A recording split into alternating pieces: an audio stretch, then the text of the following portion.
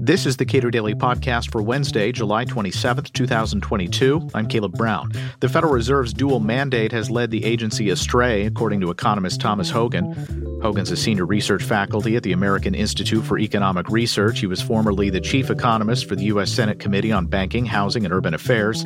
We spoke last month.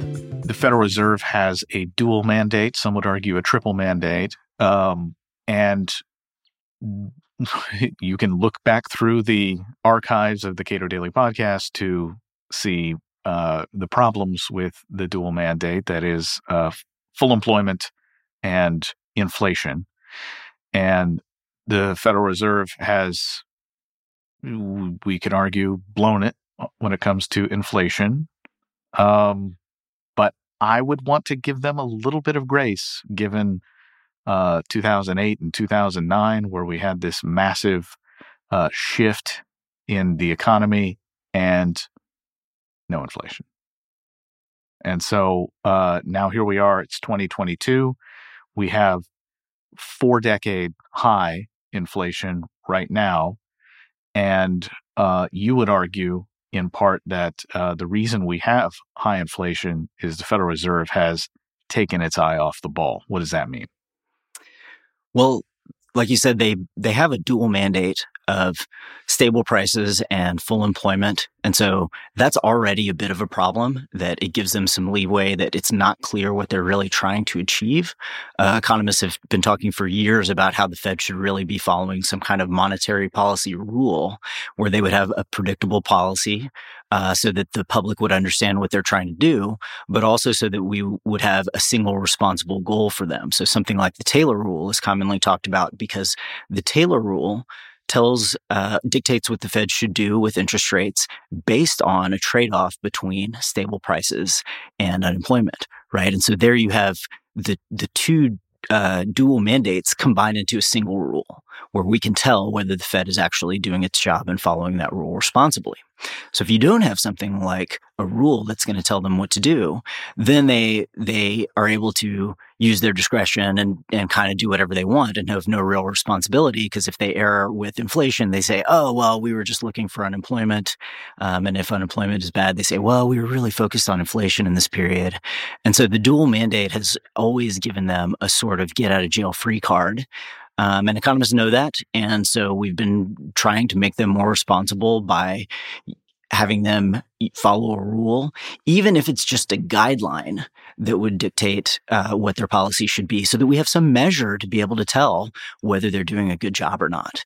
And, for years, the economics literature has said, look, following a rule is the best, most responsible, and most predictable thing that's good for the economy. But of course, the Fed officials don't want that, because we want some bar to measure them to tell if they're doing a good job. And why would they ever want to give us a bar? Why would they ever want to have to say they're wrong? Right? Even if the rule were just a rule of thumb that they didn't have to follow, there have been proposals, legislative proposals, bills that said, look, the Fed should just use the rule as a benchmark. And if they deviate from that benchmark, they just need to tell us why. But again, if you're a Fed official, why would you ever want to have to say you're wrong? And so they've used the dual mandate for a long time to be able to act in a discretionary manner and not really have any bar against which they can be judged. What would you argue that the Fed has been doing, at least in the last 5 years, that is well beyond their purview, even with this dual mandate that, as many economists have explained, it has its own problems? So, prior to the COVID crisis, they had gotten back towards a more predictable kind of policy. And the economy had come out of a recession and they were raising interest rates and kind of had a good idea where they were going. And then COVID changed all of that. And they went back to the 2008, emergency lending policies and QE, and started doing a lot of other stuff that they hadn't done in a long time. But they also sort of abandoned the guidelines that they had before, and were really pushing the economy in ways that they shouldn't have. They abandoned their emergency lending guidelines, and they also abandoned sort of their monetary policy norms, where instead of saying, look, we want to try to achieve our inflation goal, they said, we're going to ignore our inflation goal. In fact, they redefined what they meant by their inflation target and also what they normally defined as full employment. And so they changed both of those things in the post-COVID period in ways that allowed them more flexibility, which if they were doing a good job would be fine. But obviously they have not done a good job because even though employment has gone down, inflation has been way up at the highest rate in 40 years.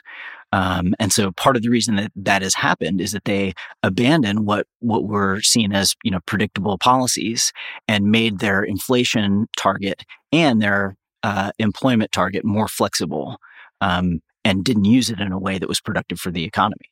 So what have they been focused on? So there are two things. So on the inflation side, they redefined their goal from instead of being 2% to being an average of 2% over time, which basically gives them the flexibility year to year to deviate. But it turned out the average was only one direction, where when they were undershooting inflation, they said, we're going to overshoot later. And when they're overshooting inflation, they're not going to try to go back to their previous policy. They're not going to try to undershoot in the following years. And so they're okay with persistently high inflation year after year after year, as long as eventually it'll get back to 2%. So that's what happened on the inflation side. On the employment side, they also redefined their employment goal from being full employment to being maximum employment and being inclusive.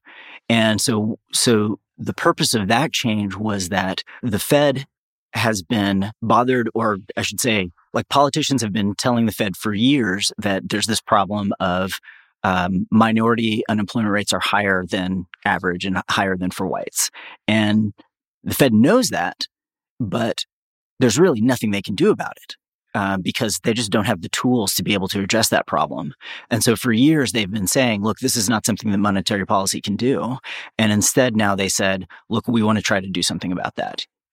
Even though, past Fed chairs, Janet Yellen and Ben Bernanke, and even current chair, Jerome Powell, have all said, look, monetary policy is just too broad of a brush. We can't address this issue of differences in unemployment rates for minorities. That's a long-term structural problem, but they've been constantly asked about it over and over, and finally said, "Okay, yeah, we're gonna try to do something about this." Now, what does that mean in terms of policy?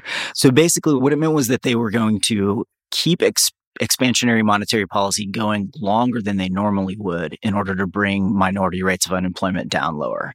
So if you think back to say 2018, 2019, prior to COVID, this was a time when the economy was booming and minority unemployment rates had come down to basically the lowest levels ever.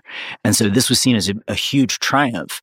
But that had happened after years and years of a growing economy where it had all unemployment rates had come down, and it had compressed the differences between these minority unemployment rates and the average, because the economy had been growing so much. And so what they tried to do was overstimulate the economy very quickly during the recovery to try to get back to that point where it was booming so much that it was compressing these differences.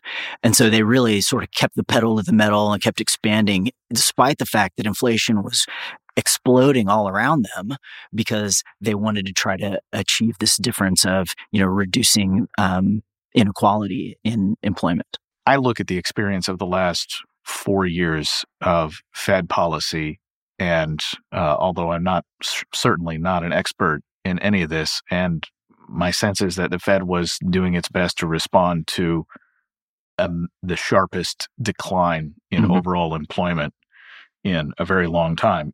You're suggesting that the Fed prior to this was keeping the pedal to the metal for the broad unemployment figures? So I actually think, I actually agree with you that early on in the crisis, I think the Fed did kind of a good job.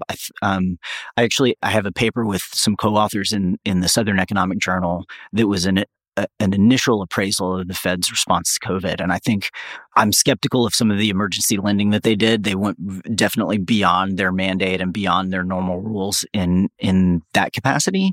But in terms of monetary policy, I think they did respond initially in a way that they were trying to support the economy. I wish they had been more explicit about once the economy recovers, we're going to do a bunch of QE rather than doing it preemptively. But I understand why they put a bunch of money into the economy so that when the economy started to get going again, they were accommodating that recovery. And so I actually think early on, they did a good job of that.